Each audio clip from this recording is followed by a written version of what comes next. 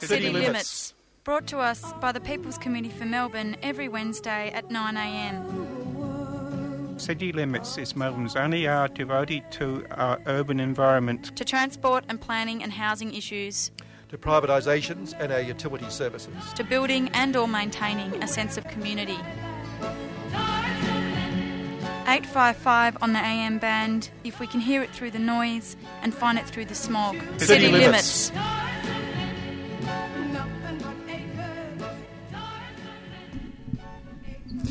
I've got a major problem with a microphone here. Anyway, it's City Limits. It's the first Wednesday of the month. Therefore, John McPherson, our monthly transport guru, he's only a guru one day a month. That's right. Has come in to talk to us. Meg, it's giving strange things, this microphone. Anyway, I'll hope for the best. Meg Kimber's over there pressing buttons, which is a relief because she was supposed to be having a day off today. I had a day off last week, wasn't I? I had a day off. Was it last week? I think it was. I think so, yes. And Meg was supposed to have a day off today, but she's come in by accident, so she's here. And good to see Just you. Selfless service, basically. And Scrambled out of bed, couldn't help it. But I'm Kevin Healy, and it full is. of the joy of City Limits this morning. That's right. It is Transport Day. Look, I'll kick off by putting a cup of tea on. I'm going to have to move away from this mic because I'll put it elsewhere, it collapses. There we are. Can people hear that on the mic? I hope so, yeah. Yeah, There we are, Meg. Okay. Well, that was a bit of exciting radio for everybody. Oh, thank you, Kevin. Tea. Lovely cup of tea. I thought we'd kick up. Anyone got anything they want to raise before I raise a few things? Well, I do. Do I have to raise it right now? If you want, yep. 10-minute trains on the Upfield line. Yeah, beauty, Ripper. That's great news. Great news. Yeah. That's what we want to happen, and I say we because I've moved to Brunswick, so really personally invested now. And so as we know, as long-time listeners would know, there's only like a single track north of Gowrie Station, as we have discussed before. And, of course, apparently nobody in politics particularly minds about that. No. Because it doesn't affect them whether they get elected or not because they keep on getting elected. So some wonderful people who were at Moreland Station yesterday when I was going in to take the train into work, they are organising a rally for Saturday the 10th of August at 11 a.m. at so it's a train to Merliston Station. Did I say that right? Yep, Merliston, yep. So do you know how it works exactly? Yeah, well, tell me what time train it is, and people catch that train at various stations along the line. And then you go you to get to Merliston. Yeah, what time's the rally? 11 a.m. 11 a.m. So the people are going to be, presumably, there's a train at 10:42 out of Jewel. People can adjust themselves to that. They can, and if it turns up, of course. And even roughly on time. Yeah, that's right. But that would be the one that would get you there about then for the rally. Yeah, it says meet at Jewel Station at 10:29 a.m. and the train leaves at 10:39 a.m. 10:39. Oh, well, that's on the other side, wrong side. 10:39, not 42, the other side. That's right. Okay, well, that's it, and people can adjust to that. But, the previous rallies have gone up to the top end at Upfield. So you all catch the train together? Yeah, and then you get off and you have the little rally and a few speeches. And what do you do on the train? You talk to each other. And, and possibly other people who are on the train. Yeah, yeah. I wanted them to sing union songs. Oh, they could. You could start. You could start a sing song. I mean, this is my dream. Which you like. You can have one carriage. Could be the choir carriage. That's right. I've always wanted that. Meg's choir. I'm going to contact them and see if I could be part of that. I must already send my apologies for that because I'm actually going to Ballarat by train on Saturday for lunch. It's not because of the choir suggestion. We've worked out going to Ballarat for the train for lunch could be okay. It's a betting syndicate I'm in, but coming home on the train could be a disaster. Really? Oh, no money? No, after lunch at Ballarat. Huh? Well, John, I'm sure the food's very good. Thank you, John. Yes, thank you very much. Anyway, that's that, but no one needed to know that. Herald Sun again, they've done a good job. And on Wednesday of last week, they had a story on page 5, insult to taxpayers with the kick ahead, payments to bludgers withheld. More than 500,000 unemployed welfare recipients had their payments cut off over the past year for bludging instead of looking for work and attending appointments. And on it goes about the incredible numbers who have been cut off for all these reasons, etc., etc.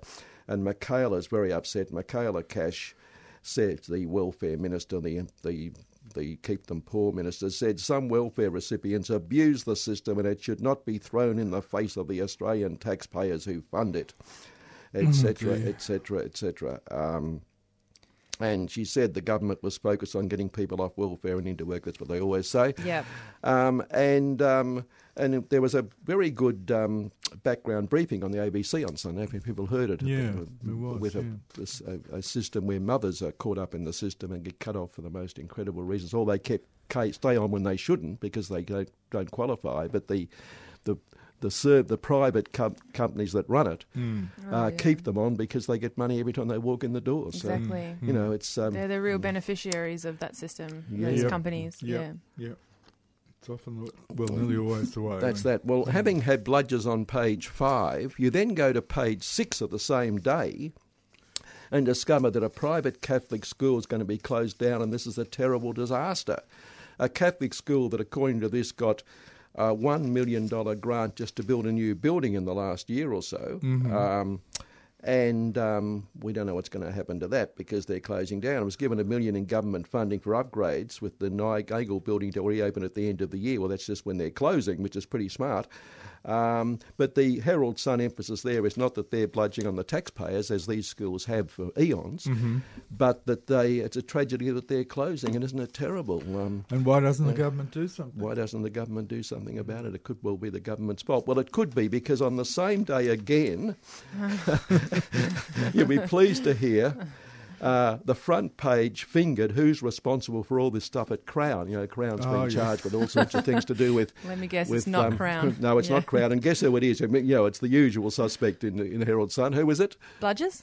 No, it's... Oh, is it the Sky Labour Rail? Party. Dan. It's the pejorative Dan. Yes, you'll be pleased to know. This is how bad Dan Andrews is. Right. You'll be pleased to hear this. Yes. The architect of controversial Crown Casino junkets for Chinese whole rollers set up a business with a key China advisor to Daniel Andrews. There's a connection. Tom Zhu, known as Mr. Chinatown, also rubbed shoulders with the Labor leader in 2012 at an event run by the Australian U-Buy Association, part of the Chinese Communist Party's overseas influence operation. And the Herald Sun can reveal Mr. Zhu's company donated $26,000 to the Labor Party's New South Wales branch in 2015. Corporate records show that in 2012, Mr. Zhu set up property development company, whatever its name is, with 3 others, including Mike Yang, Mr. Andrews, senior advisor on multicultural affairs, in opposition from 2011 to 2013. Gets worse, doesn't it? I'm getting the vapors. It gets more heinous by the paragraph. Anyway, the Herald Sun is not suggesting Mr. Zhu or Mr. Yang engaged in any wrongdoing, but they are suggesting Mr. Andrews did. Definitely. by meeting them and shaking hands. Well, see, the problem for the dear old Herald Sun is it didn't have any role in getting this story out. No, that's it. This was 3 days after the other mob broke it. And that's the most they can come up with. Yeah, that's right. Wow. So they're it's a bit of a fishing expedition. Feeling a little left out. Yeah, that's right. Oh dear. Poor dear. So there you are. So anyway, if anyone says there's trouble at Crown, point out it's not Crown's fault. It's not James Packer's fault. No. It's definitely not James Packer's fault. It's the fault of Dan Andrews because he shook hands with a bloke in 2013. Well, how's it go? I danced with the man who danced with the girl who danced with the Prince of Wales. That's right. Yes, so there you are. And on that, by the way, just on Crown, it's important to remember that going back, I'm pretty sure it was the Kerner Premier era, she set up an inquiry as to whether Melbourne should have a casino at that time, and I think the only one in Australia was the one in Tassie at that point. Tassie represent. You're ahead of the curve. One of Meg's regular hangouts down there, and lovely view over the river. We've seen you in a slinky long dress. And the man at Clarence I found who sold crayfish. I loved him.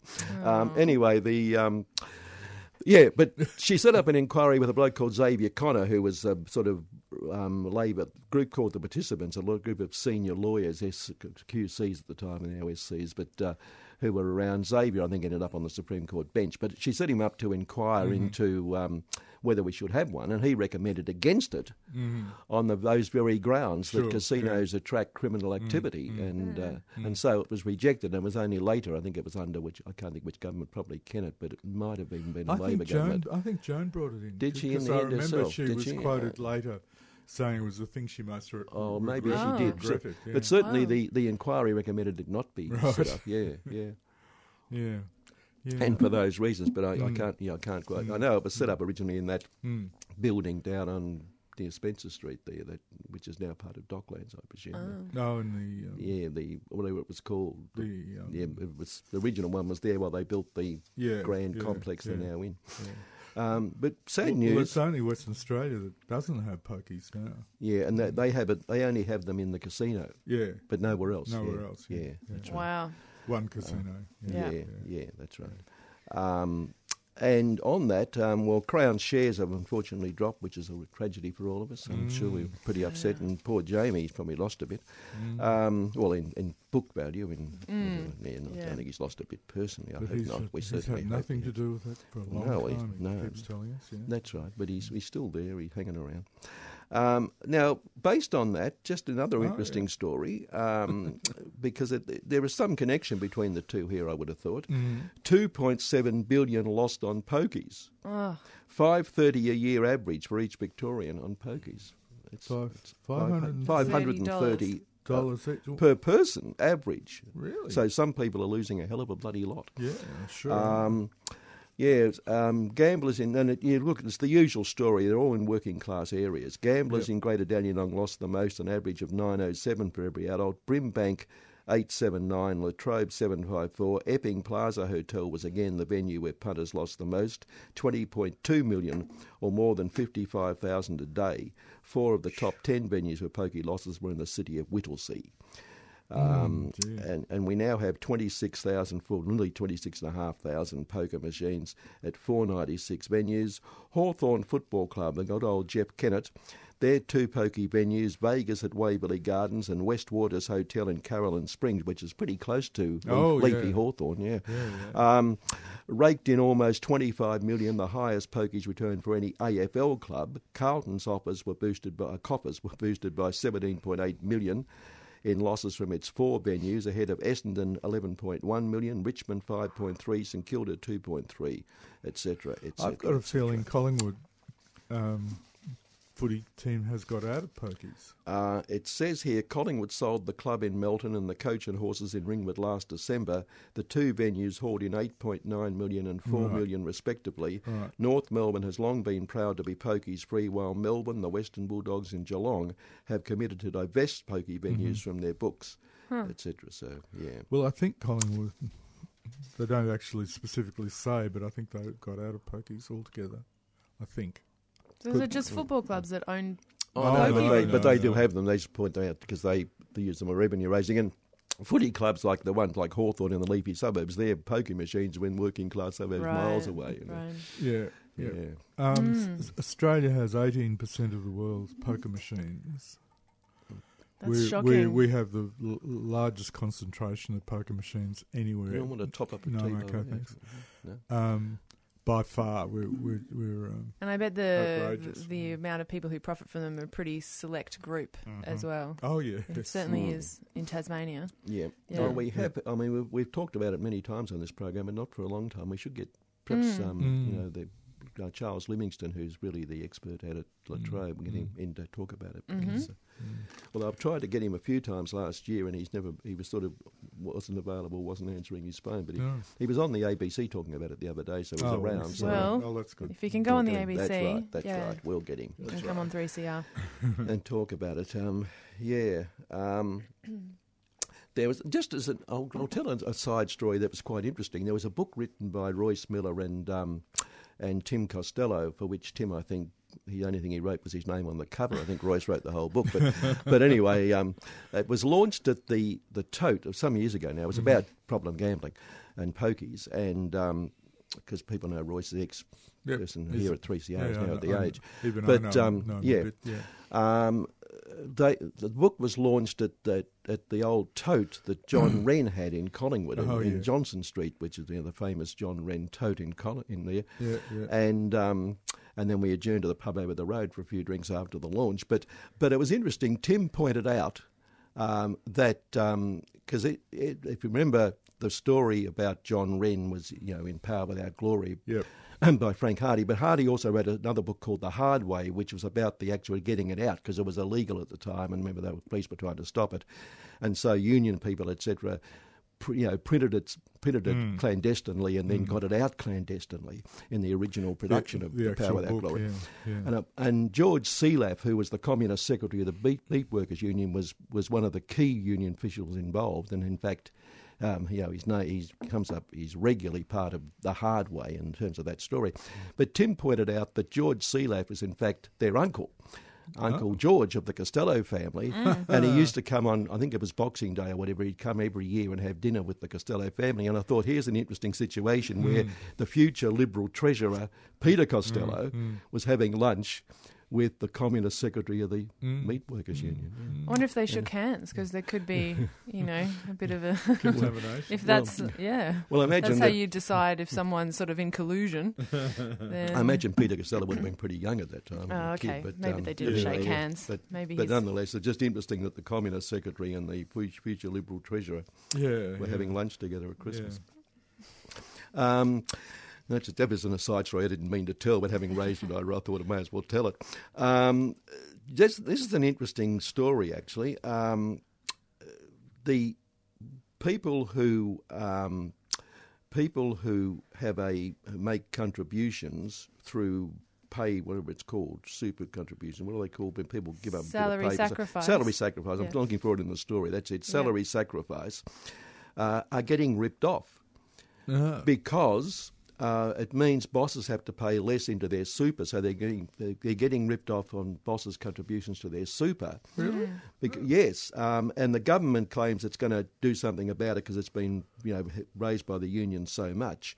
But even now, they've passed a bill that won't come into practice for months. Sometime late next year or sometime next year. And even the Institute of Public Accountants said the delay was inexplicable. Because what can happen is that, example, the super contribution of somebody earning $100,000 must reach $9,500 a year. If the employee voluntarily pays $9,500 into super via salary sacrifice arrangements, the obligation is considered to be fulfilled, and the employer gets away with paying nothing. It's pretty weird. I don't know why anyone would choose to do that. Because nobody would occur to them that it'd be arranged so outrageously. Which it says here, no one would undertake. Well, said John. No one would. Did you John write the story? No, it doesn't say John. No. I have a line to the editor of the Financial Review. Yeah, sure. No one would undertake such a strategy if they knew that their hard-earned dollars were being used to offset their employer's super guarantee obligations. Mr. Greco, who's whoever he is, but he's some sort of person, obviously. The explanatory memorandum to the bill does not explain why the measure has a delayed start date, presumably allowing those who use the loophole to adjust their business practices. And the other factor is that also, even if you don't reach the threshold with your payments, once the payments come out, your taxable income drops by that amount. And so the employer contribution in percentage terms is based on the lower amount, so they're winning all ways. Sounds like it could sort of go, keep going on. Well, if you get 100,000 and you put, say, 2,000 in, and so you earn 98,000, then the employer's contribution is based on the 98, not the 100. So there's a small percentage difference there. But if it was, it could be substantial in some cases. That's really hard to believe. Yeah, so the idea of salary sacrifice was a voluntary top up. But I guess people pay less if they technically earn less. They pay less tax on what they earn. So, but that's not what it's about. It's about putting your money contribution in, into your super fund. Yeah. And of course, at the moment, the bosses are fighting attempts to make it even bigger. I mean, it's supposed to come in progressively to 12% by 2025, I think it is. That's right, so the bosses are taking it out. We've mentioned a number of times also how we wish that people with no money and common working class criminals, John, had some sort of reputation to lose, but sadly they don't, because when business people end up in court, of course, their loss of reputation is taken into account. Shattering. Yeah, it is shattering, poor bastards. And bloke called Peter Gregg, he's been in a number of companies over the years.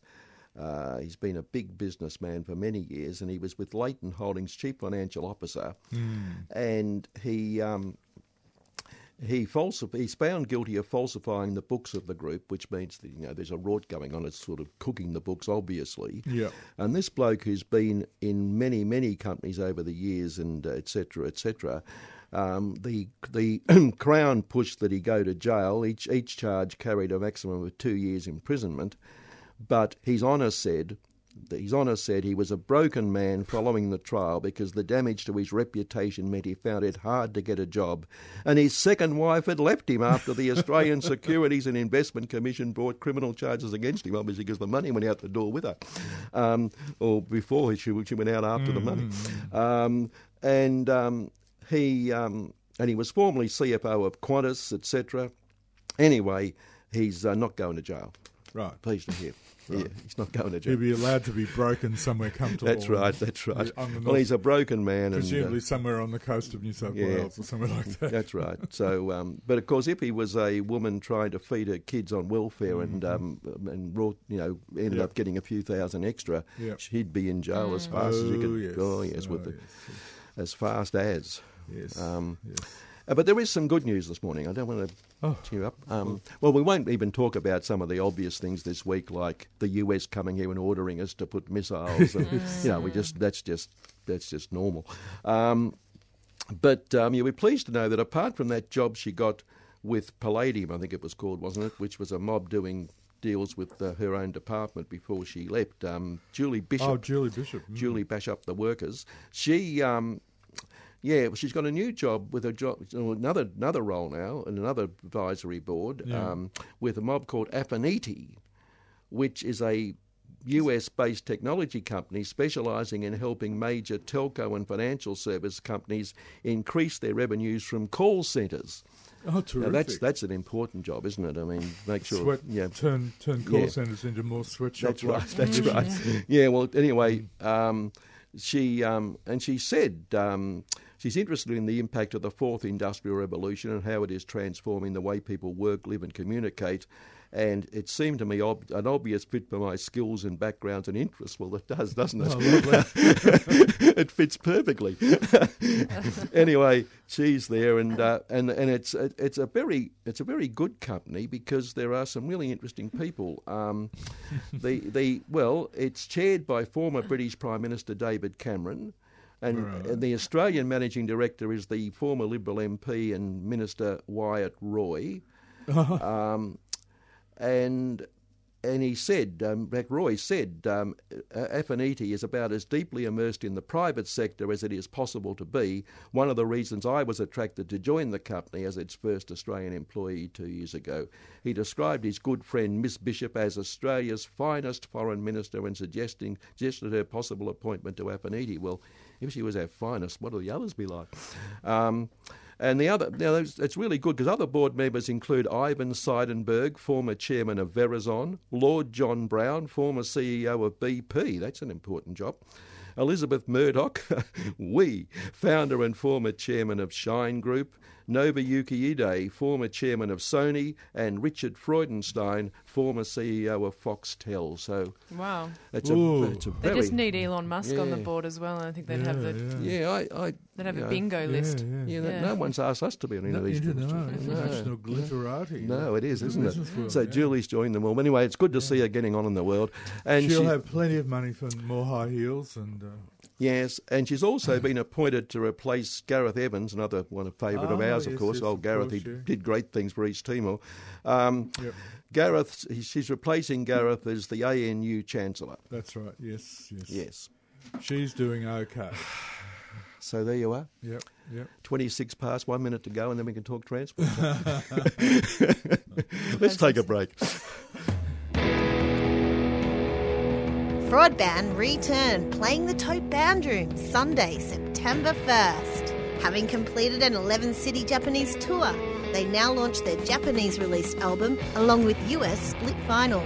Very special guests are Japanese label mates 20 Guilders, featuring Mitsuru Tabata of Acid Mother's Temple. Light Magnetic, the new band with members from The Scientists and Paradise Motel, plus competition team. Fraud Band, The Tote, Sunday, September 1st. Tickets $10 pre-sale from thetotehotel.oztix.com.au. Kazumuan Records is a 3CR supporter. The Renegade Pub Football League proudly presents its inaugural Pride Round, Painting Victoria Park Rainbow, on Saturday, August 24th. Celebrating diversity in pub football, this free community event offers a laid-back afternoon of gender-inclusive Aussie rules football, alongside DJs and a charity barbecue. Saturday, August 24th, gates open at 12:30. For more information, including Pub Footy's August and September fixture, visit www.rpfl.com.au. The Renegade Pub Football League is a 3CR supporter.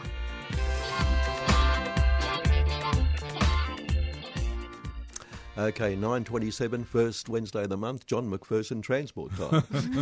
Ding, ding. John, you just told me you There goes the tram. remembered something you wanted to talk to us about. Yes. The Age was reporting. This is the environmental effects inquiry into the North East Link is underway, which gives lots of worthy organisations like the local councils and anybody else who's got something to say to say it, and then it'd be ignored, and they'll go on and do exactly what they were going to do before. Yeah, what was the last environment inquiry into a major road, John, that rejected it because of environmental concerns? Can you think of one? Not really, Kevin, not really. No, right. No. Strange, isn't it? The only one that wasn't acted on was the environment impact into the airport rail link, which didn't go ahead. That's right, yeah. Anyway, sorry, I interrupted you. Now you're diverting me. Yeah. Yeah. Anyhow, La Trobe Uni put forward a submission, and basically they were making the very good points that while this huge and incredibly expensive road project in the northeast, perhaps for other people who you better Oh, tell them dear. where. I'm sorry, just better tell people where it goes to and from. That's all. Just we're not getting very far. where this road's the northeast going. link. Okay, Yeah. okay. It's the missing link, as I think the government loves to call it. That'll finish the ring road around Melbourne, so it'll connect the east link that goes from roughly Ringwood down south to Frankston to the Greensboro bypass and the northern part of the rest of the ring road, and that's been a missing link for 10 or 15 years. Well, forever, really, if you think about it. So it's been left in a too hard basket, and the government's decided they want to build the link straight south from Greensboro to Bulleen, and it's going to be incredibly expensive and incredibly disruptive. There's going to be a long tunnel to go under the Yarra River, and some built up area with lots of houses, and so basically the La Trobe was saying, well, look, we're not directly in the path of it, but we're going to be affected by it, and I think their prediction would be that it's going to encourage even more people to drive to uni than try to get to uni by public transport, and of course the universities struggle with building huge car parking areas and all that sort of thing, and not enough public transport. So, yeah, basically La Trobe was saying, well, look, this huge road project's being built, but there's very little being done for public transport in the same region. Where's La Trobe Uni? Oh, Bundoora. Bundoora. Okay, The end of this tram line here. It goes right out Preston well, look, beyond. it's no Preston longer to the Bundoora, end. It's yeah. no longer the end. Well, no. it goes a bit further now. Yeah, it goes. In fact, that's an interesting thing. The Bundoora tram goes past La Trobe Uni, but it doesn't go into La Trobe Uni. Okay. So you're still left with a half-kilometre walk down from the main road to get into La Trobe Uni and things like that. But basically, unless you just by fluke happen to live in the right neighbourhood and you know, going to La Trobe Uni, you'll have trouble getting there because you'll probably have to start off on a very infrequent bus service, then get to the tram line or to the rail line, and then travel some of the way on a rail line or the tram line. And the Monash main campus is the same. Yeah. It's had some improvements put in, like shuttles from Huntingdale, and I think there's another one from Clayton railway station as well. It's from Huntingdale, but even so, a lot of the cross-town bus routes that feed a lot of people into Monash, their frequencies are pretty pathetic even in peak hours. This is, you know, you come back to the same old issue in Melbourne. A lot of suburban Melbourne will only ever be serviced by buses, and the bus services that Melbourne is provided with are on the whole pathetic.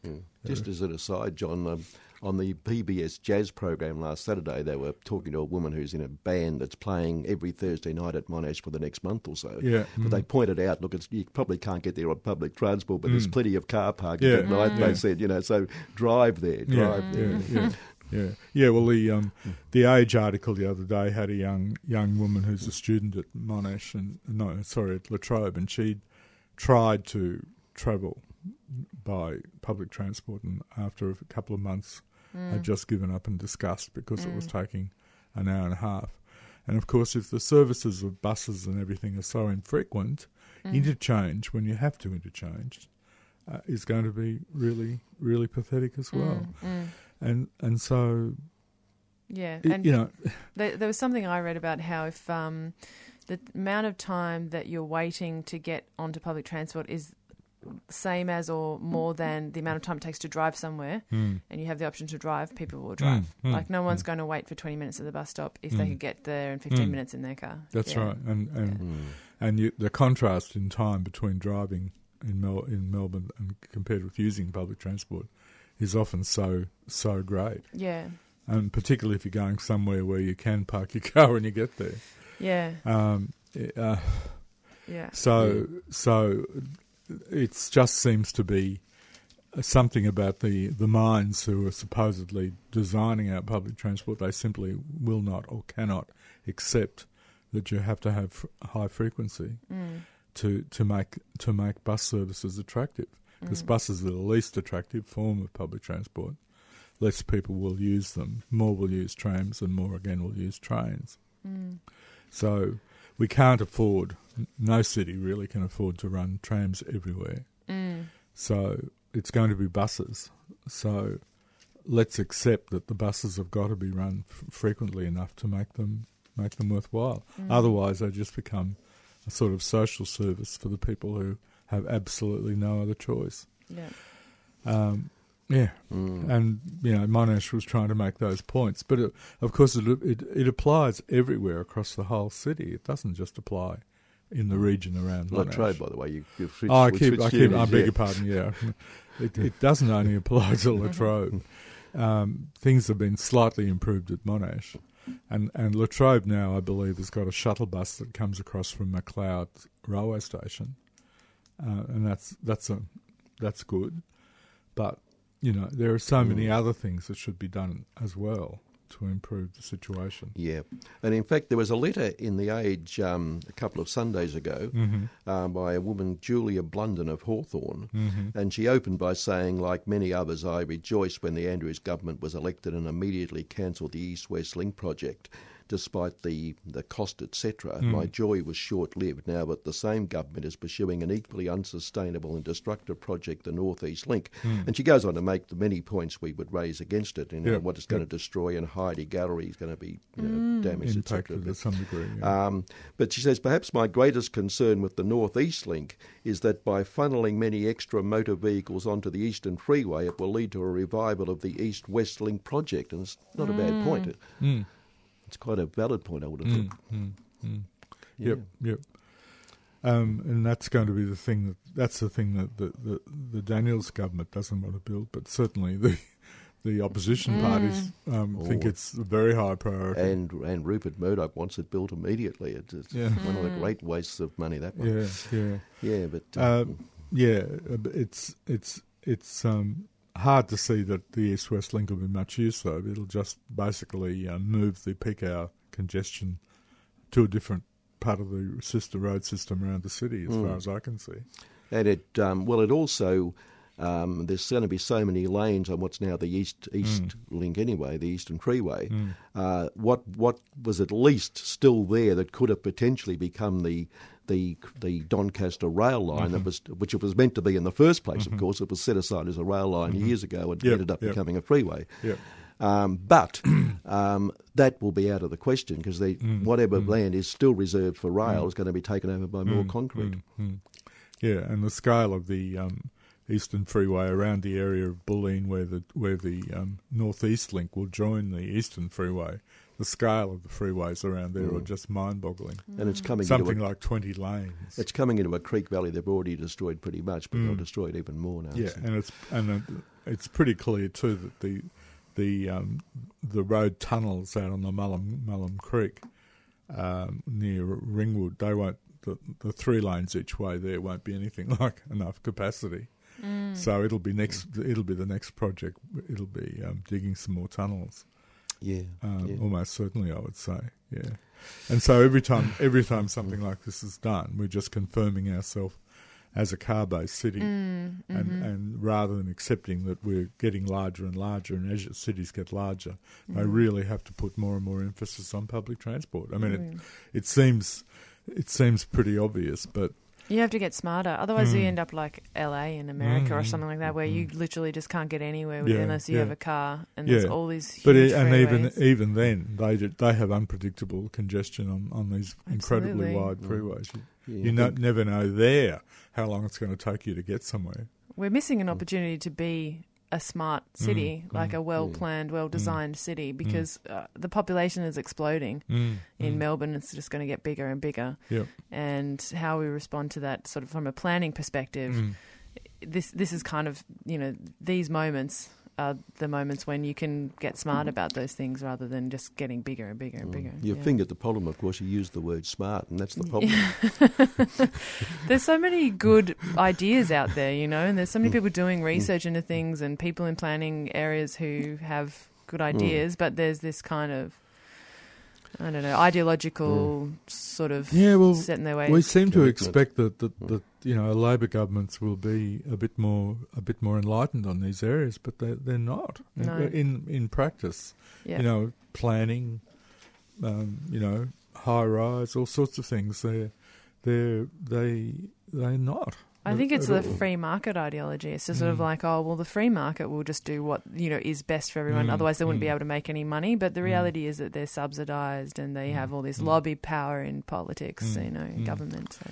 Certainly do. That Hilda survey that came out a couple of weeks ago, the household income and labour dynamics, etc., with lots of things in it. But one of the things in it was that commuter times for workers have increased dramatically, and the figure they show for Melbourne is that it was 58.6 minutes in 2002, and now it's 65.4, so it's gone up by an hour and 5 minutes. That's average. That's mean. So some people are going much longer. And that's the return. That's morning and that's to and from, isn't it? Commuting times by maybe it is. I'm not sure. It doesn't say specifically that. No, clear? It might be just one way, but I'm not sure. But it's just interesting. But what I found also slightly interesting was that it reached in 2014, it was 68 minutes in Melbourne, and now it's 65.4. So it's actually dropped in the last 3 years, or 5 years. Oh no, that was up to 17, so it's 3 years. Yeah. Okay.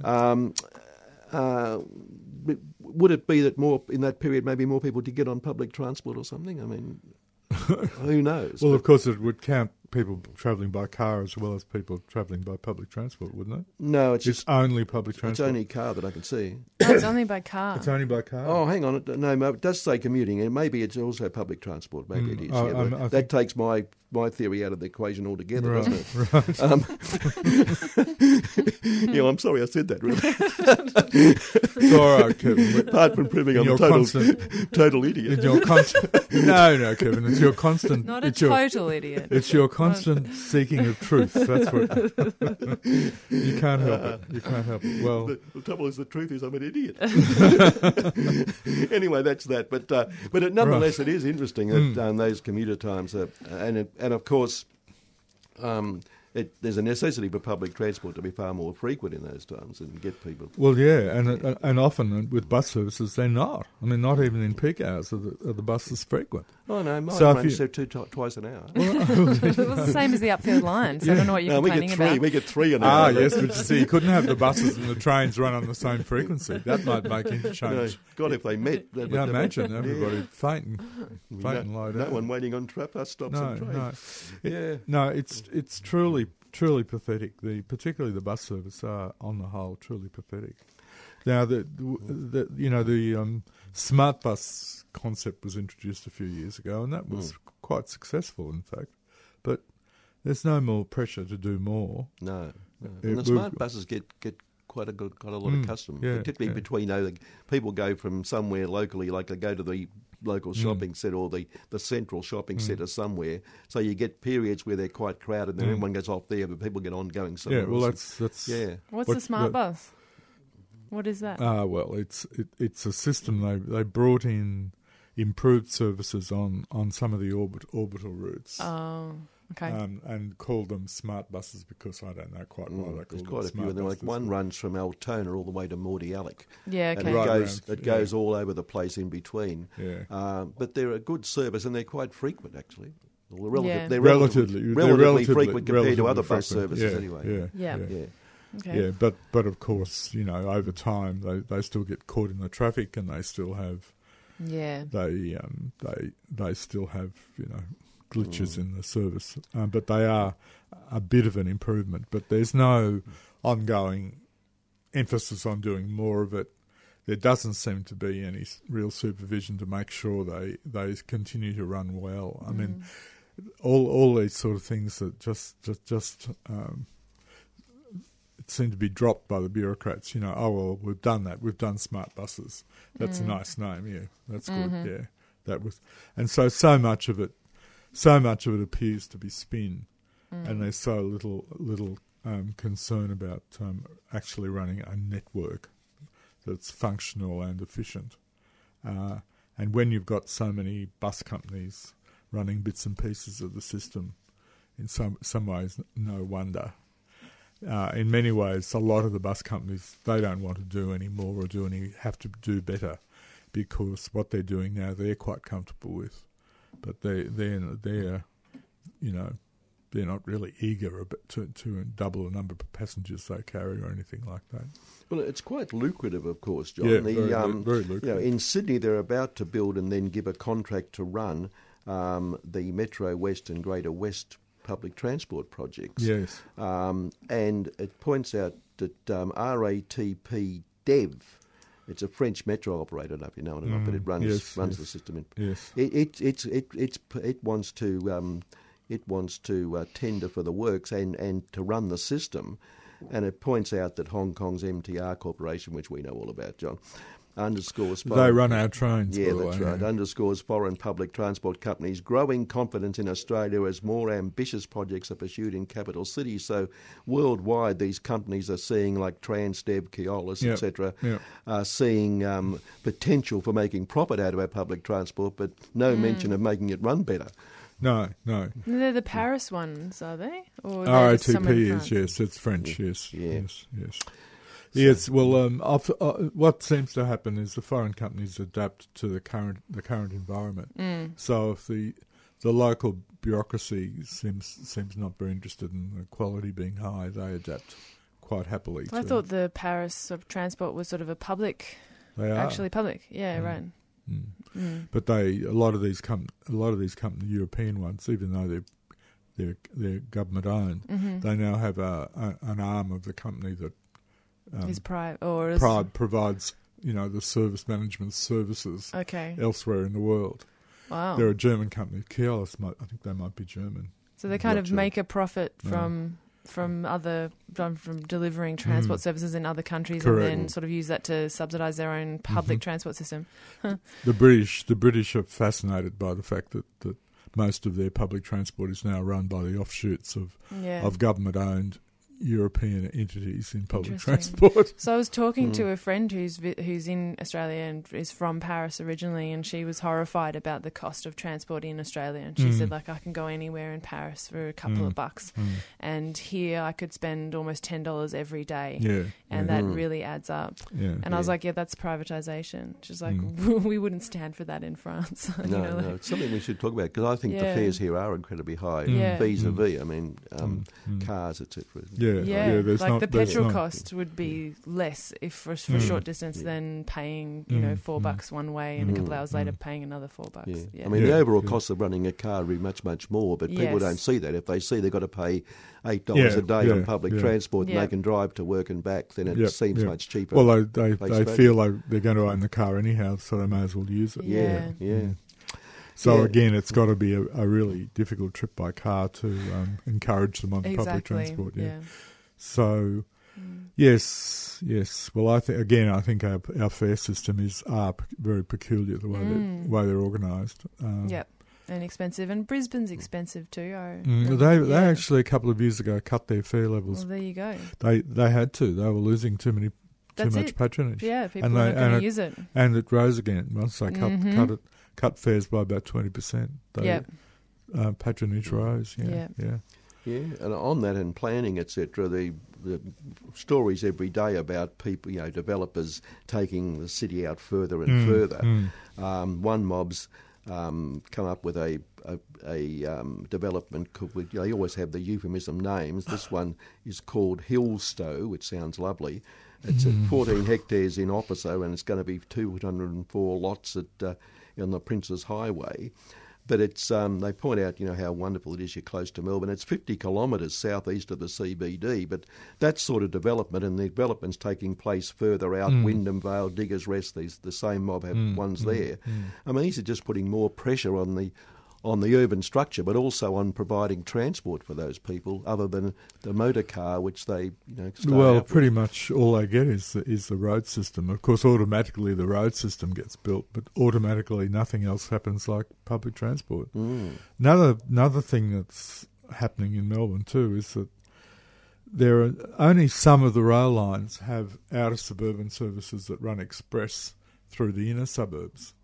Now, most big sprawling cities like ours, like even London, if you're coming in from the outer suburbs, you would be on a train that runs express through the inner part because it's acknowledged that the trips get so long if it's all stations from the far outer reaches, and even off peak, in most of London there'll be outer suburban services that'll run express through the inner suburbs. But often here there's nothing like that.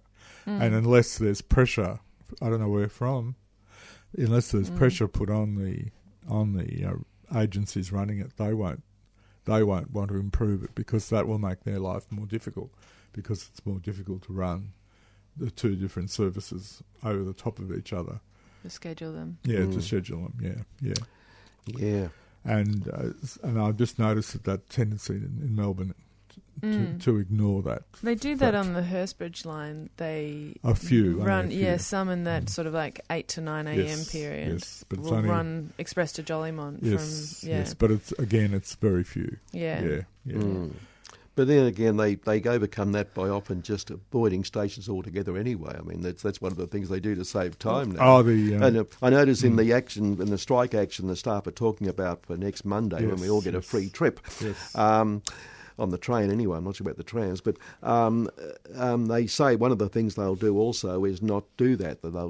They won't just avoid stations because they're ordered to by the company. They're do you under a mean lot of avoid pressure. stations? They call it station skipping. Stations. They just drive past. It's a way to get the train back on schedule if it's running late. But there's a lot of pressure from the government not to do that now. It used to be rampant. Oh. You become So aware you of could it. you could just find yourself sailing past your station. Yeah, about to say, you become aware of it as you go past the station and the train doesn't actually stop. I've seen it happen, when the train's just completely packed, like taking the Mernda line, like on like peak hour, you could go along and it'd stop at the station, open the doors, and everyone on the platform would look at everyone in the train, and everyone in the train would look at everyone on the platform, and then it'd just close the doors and go on because it was completely full. Well, somewhere like the Moondah line's now definitely long enough where it should have outer suburban services, on a constant basis. Yeah. Yeah. But, no. Yeah. Yeah. John, I was interested, there's an interesting yarn floating, or interesting development taking place. Toronto, which has a reputation of being one of the better cities for public transport. Yes. But their waterfront area, they've given a contract to Google to develop the whole area. To Google. And it's going to be a Google village. Village, and it's massive. It's high tech everywhere. Like the footpaths will melt snow when it lands, and all this sort of crap. What about catching people when they slide on it? That's right. No, there'll be something for that as well. There'll be something to catch on to. Even before the plan was released, citizens groups were challenging the redevelopment proposal, and privacy advocates were wringing their hands. Some asked whether Toronto was taking its embrace of technology too far by giving a tech company so much leeway to create a community. And it goes on in those things. A mob called Sidewalk has developed to oppose them. Daniel Doktorov, head of Sidewalk, cast the plan as a manifesto for the city of tomorrow. It is a guidebook to a completely new approach to urbanism, he said. While there were some indications the company has taken public criticism into account, the plan now emphasises affordable housing and the use of Canadian technology partners. The agency set up to oversee the redevelopment cited several concerns about its initial phase known as Quayside.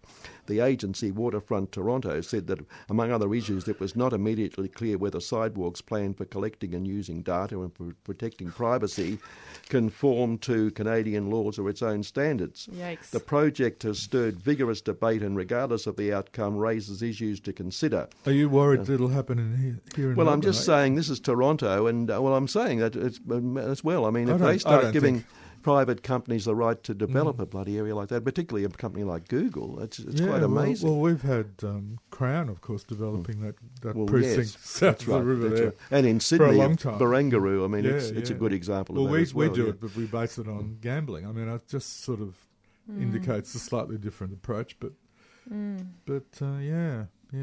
Well, no doubt Uber and all those people will be involved with Google as well, I would imagine, In fact, it says at a time when distrust of large technology companies is growing, the critics have characterised the plan as one in which Google will use its vast financial resources to expand its surveillance powers over people's online lives into the physical world. That raises concern about a loss of privacy and democratic control. I was really excited about the project, and I still believe in the vision of a high-tech community, said Milan Gokhale, a technology worker, etc., but we just don't need Google to do it. Wow. That reminds me, I watched the new Blade Runner movie the other day, the one set in the future. Right, you must have been desperate, John. I think they're all set. No, it's meant to be really good. Yeah, well, it's not bad Blade Runner here. Yeah, but it was a different. I'm a bit of a Blade Runner fan, but it's a very miserable. It's a dystopian future. Dystopia, thank you. The opposite of utopia. It's a dystopia. Yeah. But they certainly know where everybody is and what they're doing in this dystopia. That's it. Yeah, I think we're heading that way. Yeah. Doesn't use dystopia, but the headline on this article about Google in Toronto actually is Tech Utopia or Private Big Brother. Right, exactly. Yeah. Did you guys see in The Guardian about the high-speed rail across Australia and how they want to... Well, the person who the government's given this money to develop a business proposal about it is a little bit... it doesn't show that there's any real company behind it or anything like that. But then also it was interesting because they're going to give, they've got 80 billion or something. I can't remember. I'm not very good with remembering numbers, but it's a huge amount of money that they've allocated to sort of develop this high-speed rail. But it's going to be a completely private enterprise, and the private enterprise is going to make money by buying the land and then selling it off to people to develop into... It's only a very vague proposal, believe me. Very well, I can believe that from the sound of it. Yeah. But and it's gone very quiet. It was really up. It was very much talked about in 2016, but since then it's gone very quiet. Yeah, I don't think we need to worry too much about it. But the high speed rail is a great idea. Well, not even me these days is quite so sure about that. Really? I've been saying for 25 years I wanted to see it happen before I left this planet. Well, someone in the comments section of The Guardian was saying, like on the Guardian Online, was saying they should get the aeroplane companies, because in Japan they said that's what happened. No. There's like the same companies that make money from flights make money from trains. No. It was all sponsored by the good old Japan National Railway. Okay, yeah. Mm. Oh, well, just that if there's a line where, you can take a train for cheaper, it would be better for the environment. Mm. So, John, in 1 minute, what's your objection to very fast at this stage? Well, I'm got to the point where I just don't think that Australia, with the distance between, say, Sydney and Melbourne, it's even really fast trains that run at 300 kilometres an hour. So the average speed's going to be obviously lower than that. A 3-hour trip between Sydney and Melbourne, which is what you need to be offering a service as convenient as flying. That is going to be a reach. They'll have to be absolutely non-stop trains to do that. Going 300 kilometres an hour the whole time? Yeah, well, apart from accelerating out of the cities, yeah. Yeah, and so it's all stretching it. I'm beginning to think it might be better to start with maybe not very high speed, but fast networks out of the cities, like to really make the lines to the provincial cities in Victoria fast. Like trains doing 200 kilometres an hour, so you can get to Albury in an hour and a half or something like that, and get to Bendigo in an hour and Ballarat maybe in 45 minutes. Start off with that and the same sort of system out of Sydney, and then maybe over time those networks can grow and connect. That might be a more obvious useful thing, so that those services around the cities would be enable some decentralisation. We're out of time, unfortunately, but we'll develop this, and I think next month we can develop this on the first Wednesday. If you like. Because it's interesting discussion. Okay, John, thanks for coming in next month. My pleasure. Thank Meg for doing a wonderful job, one for coming in, yes. albeit by accident, and thank you for keeping us on air. That's right, and thank you for keeping us on air. And, my pleasure. And adding more than a bit to the discussion. Well, too. there you Thank go. There you go. Next week, energy as Australia heads toward a nuclear future. Oh, God. So we're going to finish with the song by Kenkara Nagara by Train Train.